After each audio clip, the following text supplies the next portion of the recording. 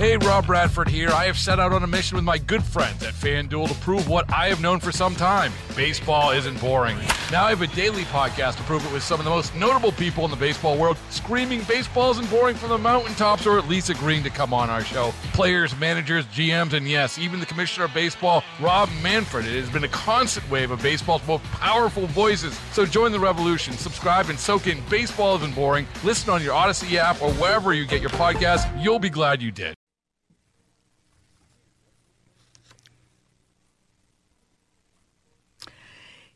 It is 7:07 in the Twin Cities, still 6 degrees outside. Obviously, all of us have just been transfixed, horrified by the story of Jamie Kloss, also inspired by the bravery of this girl to get out and to seek help after 88 days in captivity. But it reminds us just of how there are still some very bad actors and bad people in this world. And it's not just, obviously, that story making headlines across the country, but earlier in our own newscast, we heard a story about a former southeastern Minnesota police officer who pled guilty to sexual assault charges. He was a former police officer in Casson, Minnesota. He was charged in Rice, Dodge, and Olmsted counties, and authorities say he had abused girls over a 20-year period.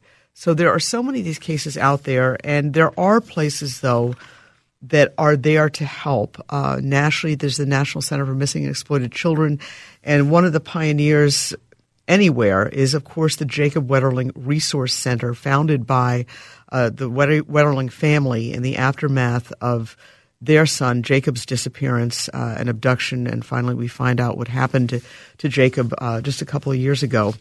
But the Jacob Wetterling Resource Center is out there in schools. They are out there doing work 24/7 to try and spread awareness and also education. And also they've got resources to help people. Allison Fay is the longtime director of the Jacob Wetterling Resource Center, and I'm thrilled to have Allison on right now. Allison, thank you so much for coming on. Thanks for having me. Well, listen, it's so great to talk to you, and the center has done so much. I know that you have been an advocate for so long. What was your reaction to the Jamie Kloss's unbelievable escape? Well, I think in the first moment, just absolute joy. That she was Right. able to rescue herself. The first people she reached out to knew her face. The second people she reached out to knew her face. They called in right away. That so many of those things. There was joy, and then as more and more of the details come out, as everyone else, just sitting horrified, trying to figure out what we can be doing differently so that we don't have people hurting our kids. Absolutely. And you mentioned a few things. I think even the sheriff said that in the first hours, was that those people, you're walking your dog in a rural area and a bedraggled teen comes up to you. She knew exactly who that girl was, and they all knew exactly who she was. And the sheriff just said he was so grateful that for all those posters and the Amber Alerts and the signs across Wisconsin, and of course the region, even the country. And that's something that is really something that you folks have worked on, getting that word out. And in the end, that paid off, didn't it? We know that missing kids come home. The National Center for Missing Children has over 5,000 cases where kids have been recovered after being gone for 6 months or longer. And so a big part, we try to learn from what works. And so when we look at these cases, what has worked is people knowing their faces. We don't usually expect the child to be the person to flag for help because they're usually in the terror of the situation. It's usually up to the adults to know their faces and reach out. And in this case, she got free, and then the first grown-up that she saw knew her face, and and the first grown-up she met happened to work in child protection. Right. The next grown-up she met happened to be a teacher. Just the right people in the right place at such an important moment for her to be safe. All right. Let me ask you this. When parents and I think kids look at this case, I think one of the things that's so scary, and, I think parents are there telling their kids, well, if you're going to be on social media, fine, but make sure all your accounts are private, make sure you don't contact people, that kind of thing. None of that happened in this case. None of it. And that's what's so scary. Is this girl was just leading her own life. This family was just leading their own life in a beautiful community of Barron, which is a wonderful small town. What are your thoughts about that, and how unusual is that? Well, the case like what happened is very, very, very rare. We have about 105 stereotypical kidnappings in the United States every year, and I think we want to get that number to zero. I mean, let's be real. 105 is still 105 too many, but these cases are so rare. And what is more common is abuse by people that the child knows. So we have to be so careful when we're giving out personal safety information for these really rare and horrifying cases that we also aren't re-victimizing kids who are being harmed by people they meet on the internet or people that they meet, as you said, in a position of power, law enforcement, in the case that you mentioned. One of the things that I was so frustrated with this case was how many people online were speculating her involvement before we knew anything. I wonder if she did. And it's like, I wish that all those people who did that would stop and look at themselves in the mirror and think, even if she did have something to do with it, which she absolutely doesn't, right? What message are we giving to all the kiddos who are being hurt by people that they do like and they aren't telling anybody? So I think we as adults have to own this problem, and we have to own the culture that we shape to make it safer for kids to tell about anything. Right. And there was another story this past week that we reported of a high school coach who had been involved with a young boy that he was coaching and got him to do pornographic movies with him. And so many of these cases involve sort of the grooming behavior, and that's just as insidious. One would only hope with those that people have been latching on to warning signs, but it's tough. I mean, the story that Sloan in our newsroom did on this case involving in Casson and Rice and Dodge and Olmsted counties, this guy was doing it for 20 years, allegedly. I mean... it's the offenders need three things to get away with their behavior, and that time, access to kids, and skill. And the more skill that they have, the less time and access that they need. And so when someone does come forward, we can't re-victimize the child by asking them questions about, why did you say anything 20 years ago or any of those kinds of things, because this person is using their power and their skill to harm kids. And I think a big part of prevention isn't it's about adults taking ownership, for us to go through training. If you work in a youth serving organization, if your kids are in sports, if they're in dance, ask what kinds of training are the coaches and volunteers getting, because we all need to know the warning signs and we need to act when we see warning signs. It's not the children to flag when there's a problem. We can help them by giving them information about bodies, by talking to them about touches, by going through what if scenarios, but it's really on the adults to say something's wrong here. And we might not always be able to know if a child is missing, but we can see if a child is in trouble. Right. And I do think that we have made strides. I mean, I'm just thinking about, back a number of years ago, I was, for my daughter's hockey team, all the moms had to be locker room moms to kind of be there in the locker room while people were getting ready and like that. And we had to go through this extensive training. It was like several hours. And I thought, gosh, this is just ridiculous. And then I kind of went through it and I said, this is actually important. And it was about what the boundaries are, what you need to know. And I thought, this is really important, that parents get this information, but also the kids know that the parents are getting, that the adults in this world are some of them at least are getting some kind of training. But I know that training is something that you do at the Jacob Wetterling Resource Center. You go to schools. I know you talk to other advocates. And do you also go to police departments as well? We do. We train professionals. My colleague Jane trains on trauma-informed care and adverse child experiences. I train on internet safety and missing children. I mean, it's really about, as you said, with any youth server organization, anywhere the kids are gathered, faith communities.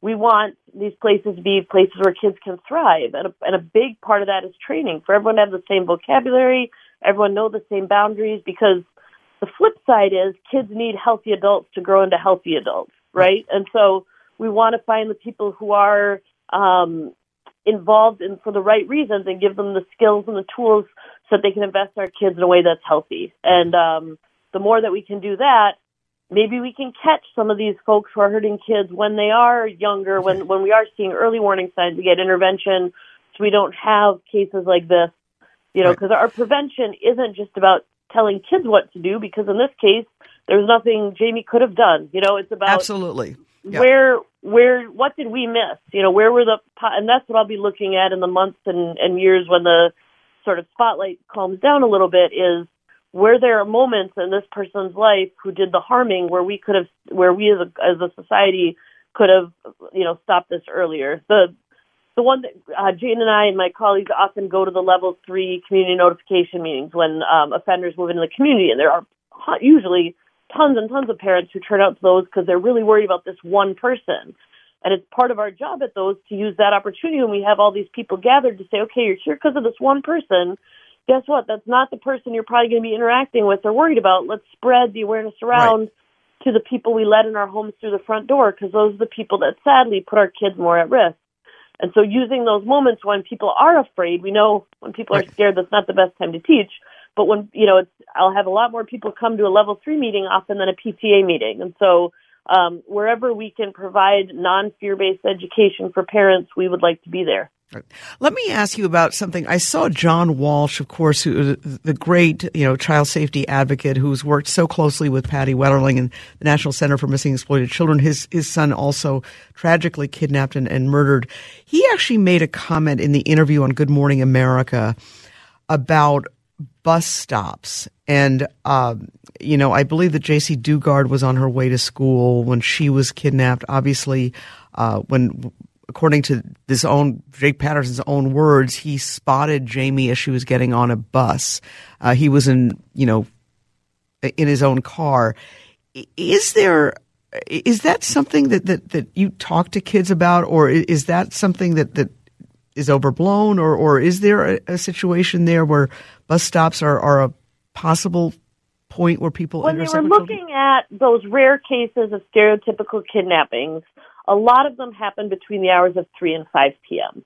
And so we think about what are the dynamics between 3 and 5 p.m. that could make that a higher risk time, Is it the traveling home from school, those kinds of, we do know that 3 to 5 p.m. for those rare cases is a time to be aware. So when we do what if scenarios, bringing that up. But I think the piece is who in the community is aware and paying attention. It's not when a child's getting off the bus stop, who is there who knows which kids are usually there. It's about that community, the people in your community who do look out the window, and if we see something, to say something, because these cases so rare. It's, again, almost always someone the child knows where that person uses that grooming behavior. Right. But in those rare cases, what we tell kids is we don't go anywhere with anyone who doesn't let us check in with the person who's taking care of us. And so that's our big rule. And if someone's trying to make you go somewhere with them, find any other grown-up and ask them for help. Because the good news is most grown-ups don't hurt kids. And so if the child picks an adult at random because someone's making them feel scared or breaking their rules or making them feel unsafe, if they pick another adult at random to help them, the odds that person can help them are very high. Do you think, and we're chatting with Allison Fay, the director of the Jacob Wetterling Resource Center, do you think our schools are doing a good enough job in terms of talking to teachers or really being on top of what teachers are doing? And obviously, teachers are fabulous people. They are wonderful, overwhelmingly. The overwhelming percentage are just great people who do wonderful and very difficult jobs and very important jobs. But it seems like there are these cases that pop up where it is a teacher or it's a coach. And this isn't just here in Minnesota, it's across the country. Is enough being done at the school level to monitor this kind of thing? I'm always going to say more can be done because that's my world. I'm always thinking more can be done. I think when we look at any profession that serves kids, the wide majority of the people who are there for the right reasons. Right. And they're often underpaid and overworked and trying to make a difference and on all those different dynamics. But there are always people with bad intentions who are drawn to places where they can have access. We're talking about women and men here. All genders. Yes. All genders, all races, all socioeconomic groups. There are people who shouldn't be doing jobs that they're doing. And that's why training is so important, because if everybody is living by the same standards, like, okay, this is how we handle if an adult, for example, in our school, we do not send social media requests of friends to any of our students. right? So Right. if everyone is trained on that, if there's a policy on that, and we ask kids to listen to their feeling, if a teacher is giving them a friend request, that's an feeling piece. But if there's no training, there's no policy, there's nothing to then hold that person accountable. And we will rarely see abuse. What we'll see is boundary violations. If we can call out the boundary violations and get everyone living on the same plane there, if someone does have bad intentions, they're called out for boundaries, they know that this community is aware. And if this person doesn't have bad intentions, they just need more training and, some more support, then we can get that on the right track quickly.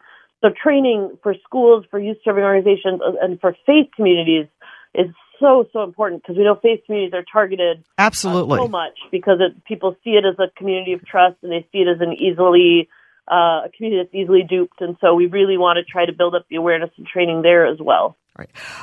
Allison, I know this is your area of expertise. Tips, advice on social media. Because social media can be such a great tool, and it's a wonderful thing for kids. They can be in touch with their friends, but it time and time again, it can lead to problems. It's less about the personal information that people share, like what school they go to or things like that. That tends to not be the big focus when it comes to prevention. It's about the emotional information that people put out there. Offenders, they did a survey of offenders who are serving time in prison after hurting kids online, and they said, what are you looking for when you're trolling on the internet? And the two things they're looking for, number one, is kids who want to talk to them about sex. We need to make sure that we have healthy information for kids about their bodies, so they're not getting it off of online. And then the second one is kids who seem emotionally needy. Lonely or having a tough time. Yeah. And so we tell kids that you need to have 5 grown-ups that make up your safety net. So if a person at home is making you feel scared, if someone is breaking your safety rules, you have 4 more people. And we say 5 because sometimes it's the person on the list who's breaking their rules. And we say 5 because sometimes the first person doesn't help. And when they have that safety net, if someone swoops in online or in real life and tries to separate them from their net, that's that big warning sign. Wow. Healthy adults want to be one of many people who are keeping you safe. Unhealthy friends and unhealthy adults and unhealthy relationships try to separate you from people you love. So pay attention to anyone who's trying to separate you from your safety net. No one loves you but me. No one cares about you but me. We're going to keep this secret. Those kinds of behaviors.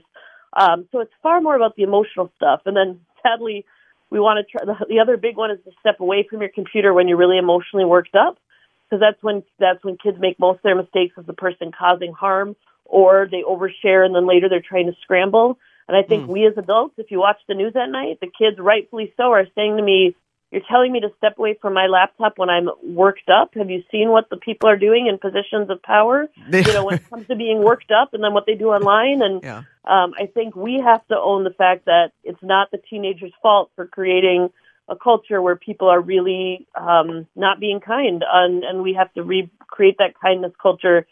We don't read the comments on news stories for a reason. And it would be great if we could get that to a place where, kids could interact with the news without having to see some of that vile and angry and emotionally abusive stuff that adults are doing to each other online. Well, Allison Fay, just great information. And, folks out there, you've got a great website. I know that you go into schools and go to community groups all the time. Really, just thank you so much for your time and your insights this evening. As always, just a pleasure. Thanks for having me. It's so great to use a horrific. I mean, it's good that we have a chance to process something that's big and loaded in a way that gives parents some tools and tips so that they don't feel stuck. And that's what you guys do. Absolutely. Thank you so much, Allison Fay, director of the Jacob Wetterling Resource Center. She's been there. It's just an amazing organization. We do have to take a quick break. That went a little long. Much more ahead on News Talk Radio 830.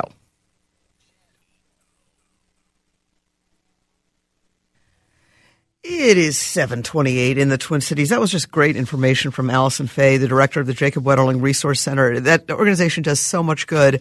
And I do want to let you know that tomorrow on WCCO TV, Sunday morning at 10:30 a.m., well, actually, we're live at 6 a.m. We've got a whole show for you. We'll have weather, all the latest news, including what's going on with the shutdown, President Trump's proposal. At 10:30 a.m., very fortunate to have 2 very important guests.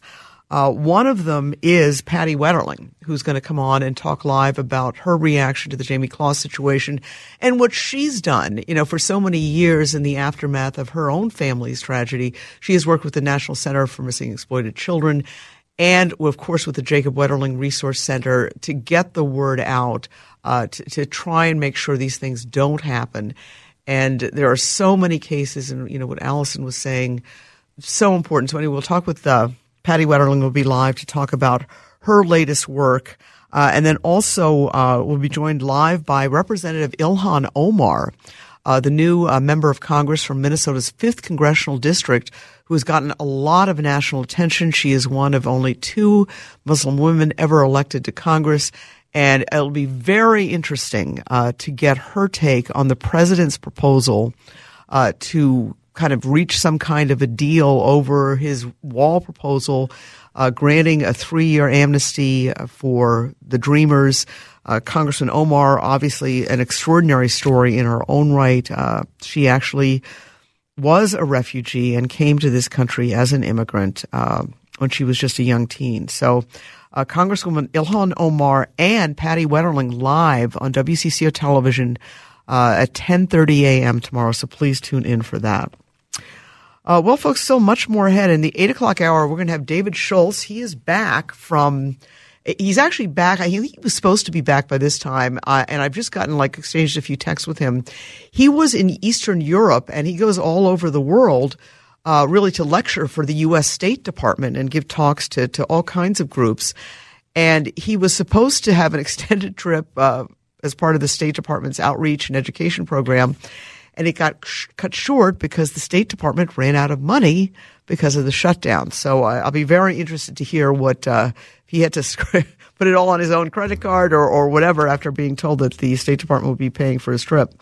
And obviously so much to talk to about him. So that's in our 8 o'clock hour. And I have not gotten the skinny on that, so I can't wait to chat with him.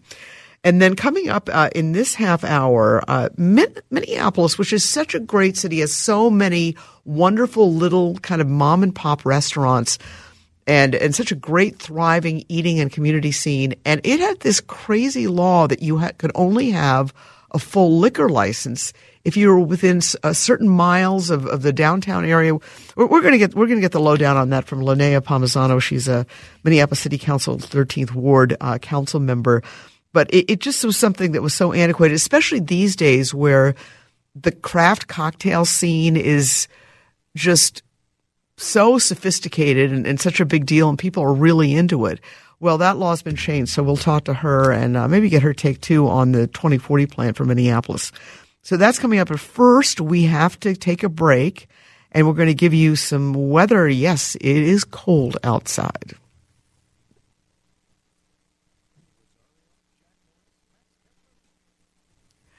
It's 7:36 in the Twin Cities. Esme Murphy with you until 9 o'clock. Coming up in our 8 o'clock hour, a chat with Professor David Schultz. Haven't had him on in a long time because I've been off. He's been off. He's been in Eastern Europe and actually had to cut that trip short. He was working for the State Department, and the State Department ran out of money, so he had to come back. So can't wait to hear that story. But right now we're going to talk about really what has been for years a very, I think, odd law that really, I think, put a lot of these wonderful restaurants we have in the city of Minneapolis at a tremendous disadvantage because they were not able to get liquor licenses, not because of anything they had done wrong, but because of the way the laws were structured. Linnea Palmisano is the council member for the 13th Ward and has been very involved in this and joins us right now. Thanks so much for coming on. Thank you, Esme. Thanks for taking up this tasty topic. Absolutely. It is a tasty topic. Well, tell us what the law has been and the changes that are coming.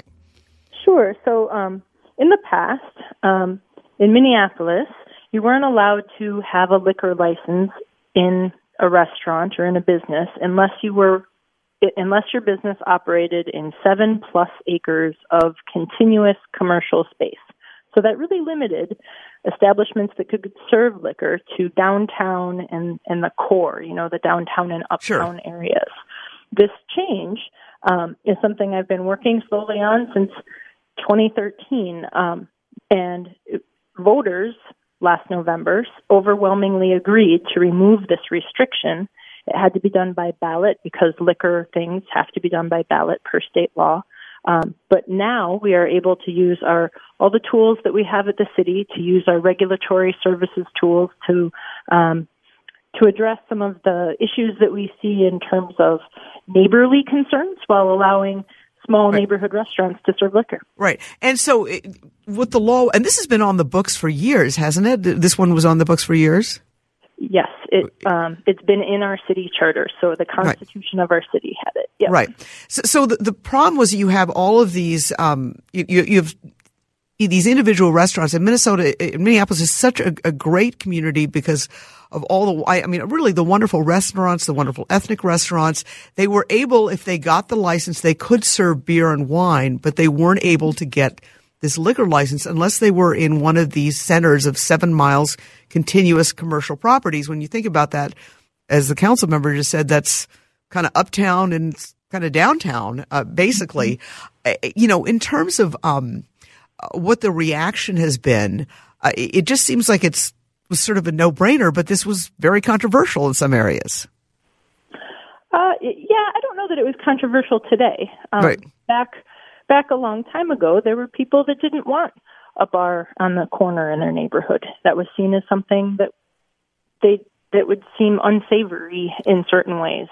Now, people, I think, have come to terms with the idea that we want thriving businesses in every little neighborhood node that we can get.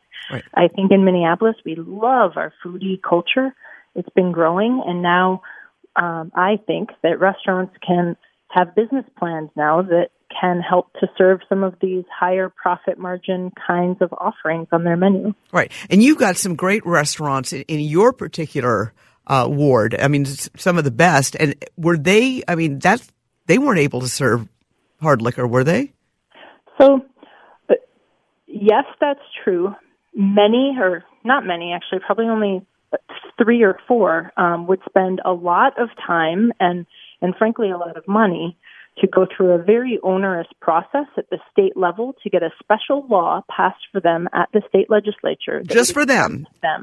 Yes, it would be for that specific address, and it would exempt them from this liquor charter law. So it would be a very onerous process. You would have to be a rather successful restaurant to even be able to afford something like that and navigate that process.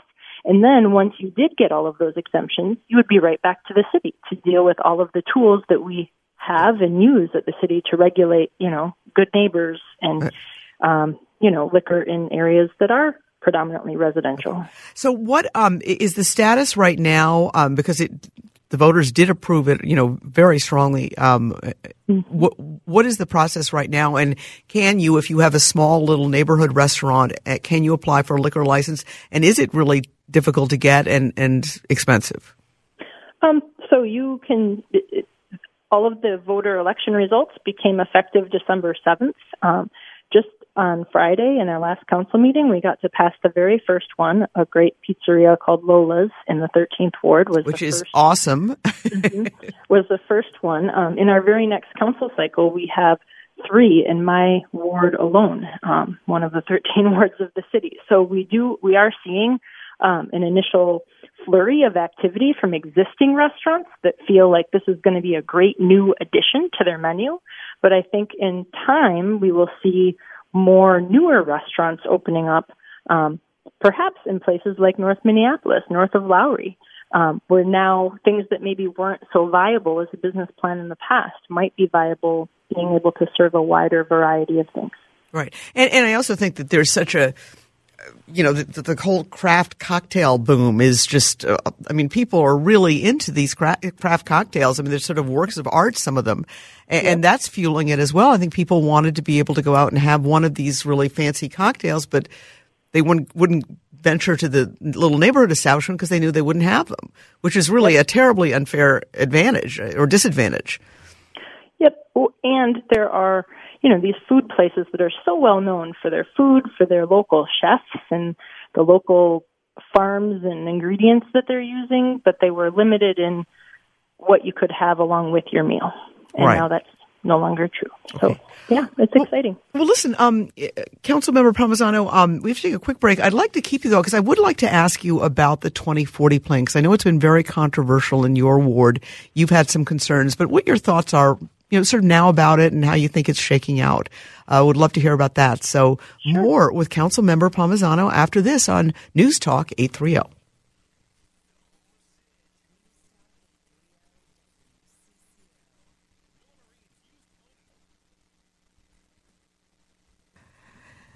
Hello there, folks. Esme Murphy on News Talk 830 WCCO. Do want to let you know that the St. Louis Park Police Department has put out on their Twitter feed, this is just, a few minutes ago, that there was an officer-involved shooting that occurred tonight in St. Louis Park. We are gathering details, I'm quoting their Twitter, of the situation which occurred at the LaCourte Apartments about 6:30 p.m.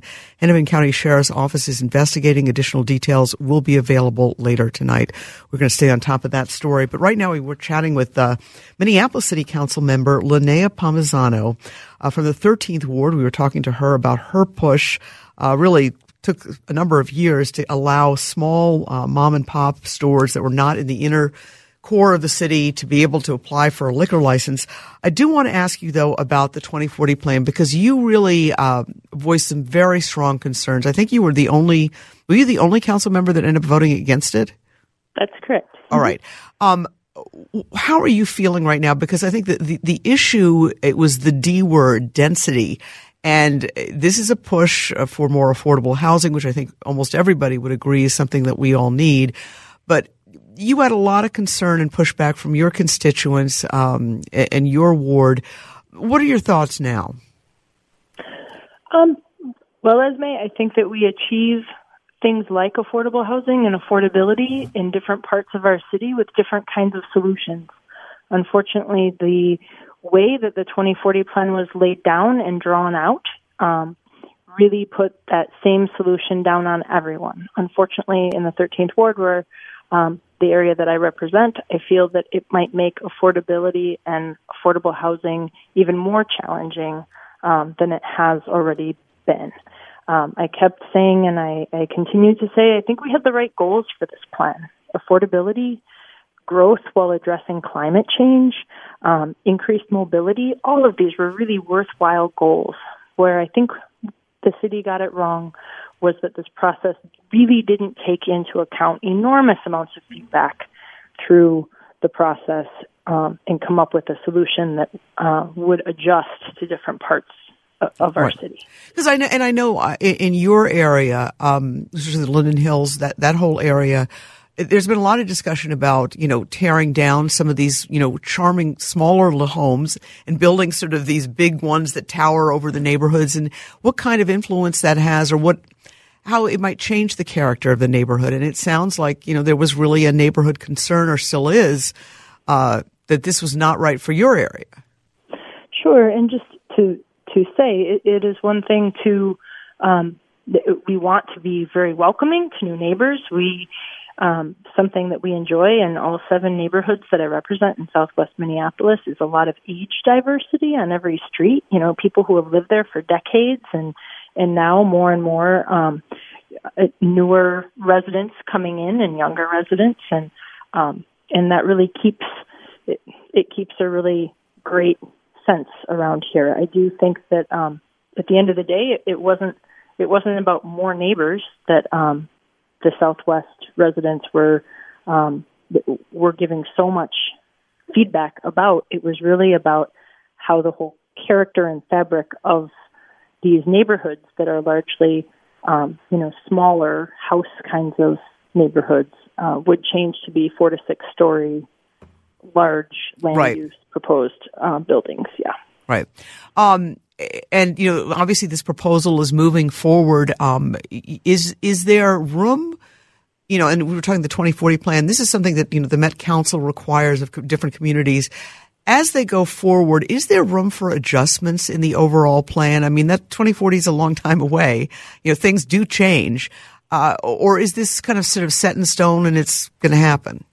No, I do think this kind of dramatic change, as put forward in the 2040 plan and approved, will take quite some time, because the city of Minneapolis will have to redo their entire zoning code.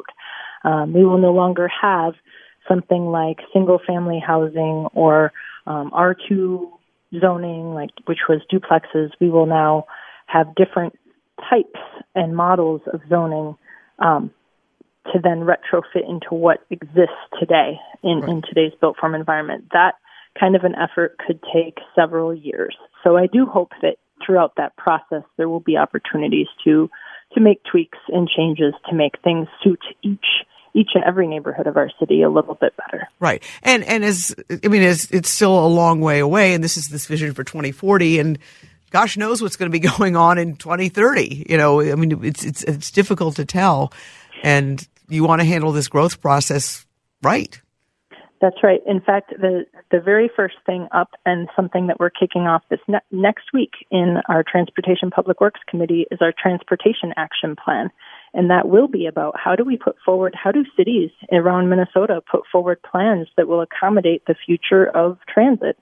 So things like driverless vehicles, things like different kinds of, hopefully, rapid frequency bus transit, a light rail, and more. So it will be exciting as we move forward and increase. I think if we go about the Transportation Action Plan in terms of how do we increase mobility for people, that we'll be able to be on the right track. It won't be quite so scary.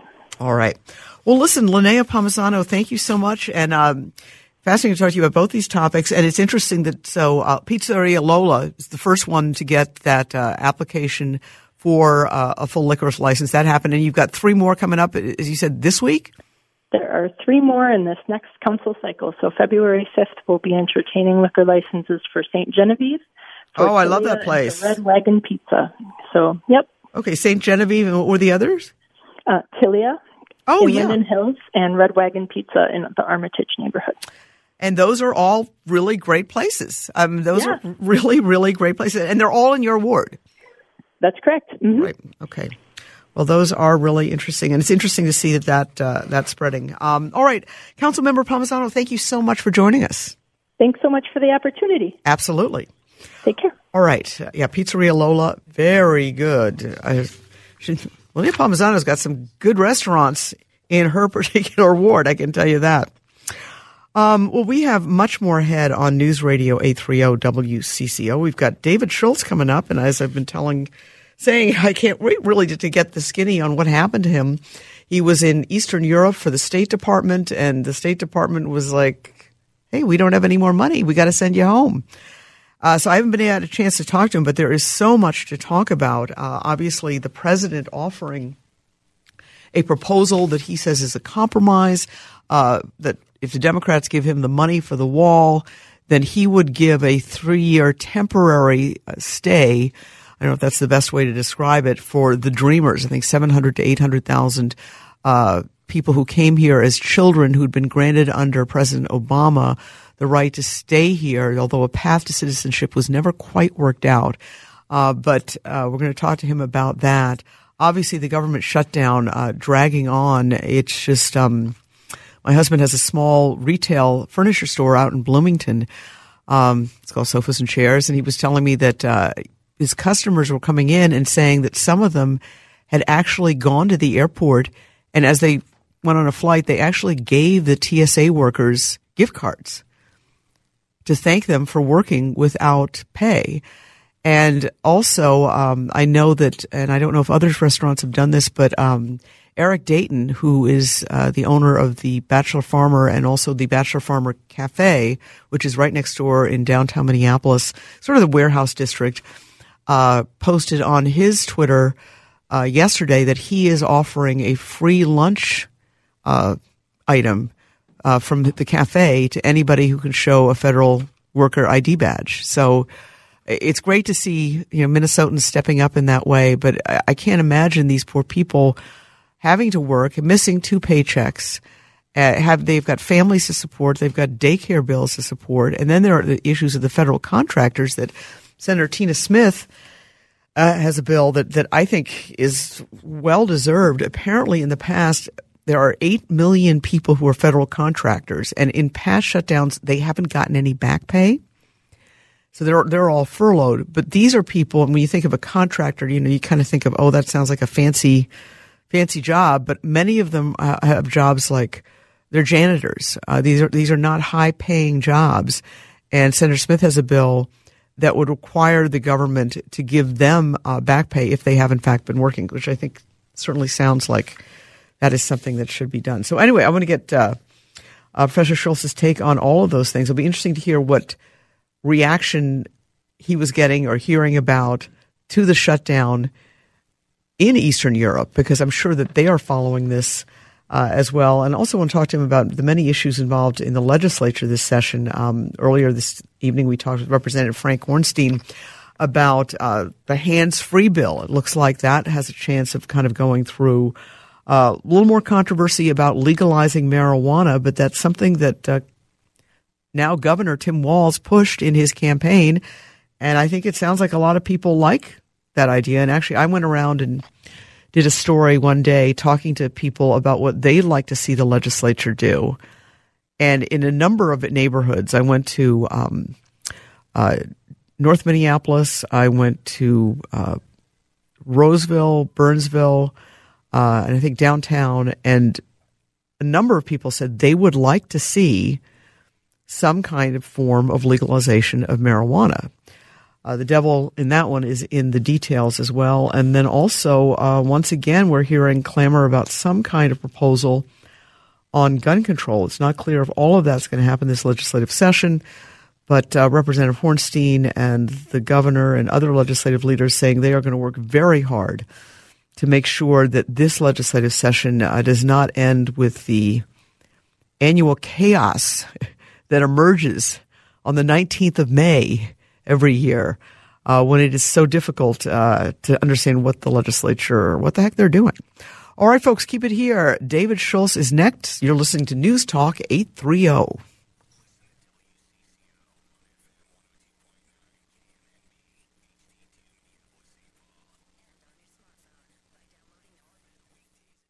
Hey, Rob Bradford here. I have set out on a mission with my good friends at FanDuel to prove what I have known for some time. Baseball isn't boring. Now I have a daily podcast to prove it with some of the most notable people in the baseball world, screaming baseball isn't boring from the mountaintops, or at least agreeing to come on our show. Players, managers, GMs, and yes, even the commissioner of baseball, Rob Manfred. It has been a constant wave of baseball's most powerful voices. So join the revolution. Subscribe and soak in Baseball Isn't Boring. Listen on your Odyssey app or wherever you get your podcasts. You'll be glad you did.